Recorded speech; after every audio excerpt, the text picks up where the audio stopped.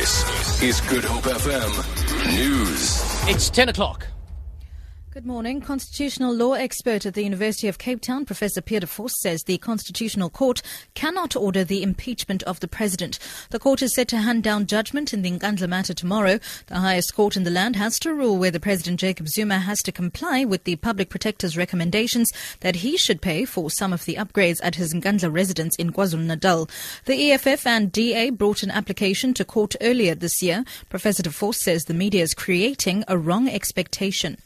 Expectation that has been created, perhaps wrongly, is that the Constitutional Court somehow is going to make a decision that is either going to order impeachment or is going to lead to impeachment. That's obviously not going to happen because the Constitutional Court doesn't have that power. The court is going to decide whether the public protector report is binding and therefore whether the president has to pay back the amount of money that he benefited from for the upgrading of his private house.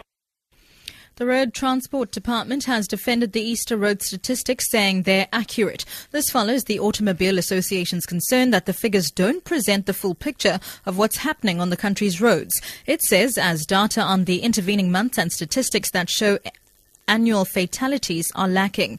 Yesterday, Transport Minister Dipuo Peters announced that there was a 46% decline in this year's Easter road fatalities compared to 2015. Her deputy, Sinziwe Chikunga, has this message for motorists. Abuse of alcohol is a problem in South Africa. It's an issue. Whether you speak crime, you speak road fatalities, that is a problem. For us, it is translated into these numbers that we're talking about, 913 arrested, and many of these fatalities are, of course, attributed to drunken driving.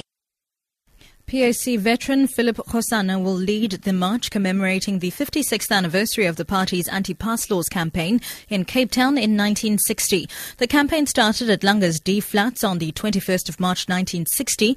Khosana, who's turning 80 this year, was only a 23-year-old UCT student when he led the march. He says today's activity retraces the march in which 30,000 people took part. This march came a week after the people were killed at Sharpeville, and we were able to prove in Cape Town that despite all the killings that took place at Sharpeville, we were continuing to resist and fight for the abolition of the pass law.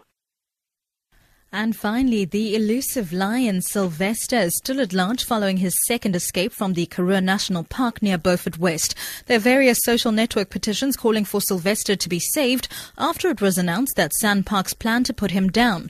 More than 1,000 people have already signed a petition on change.org. In June last year, Sylvester also escaped. He was fitted with a tracking device after his jaunt. SANParks spokesperson Farish Ludik says a ground team search has resumed. Our teams were unsuccessful yesterday in tracking down Sylvester. They were facing quite heavy winds in the helicopter that had come from Port Elizabeth, which has since had to return.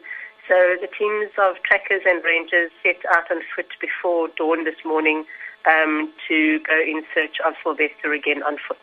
He always seems to be a step ahead of the team, even though they know exactly where he is thanks to his satellite tracking collar, but he is more adept at traversing the terrain than they are.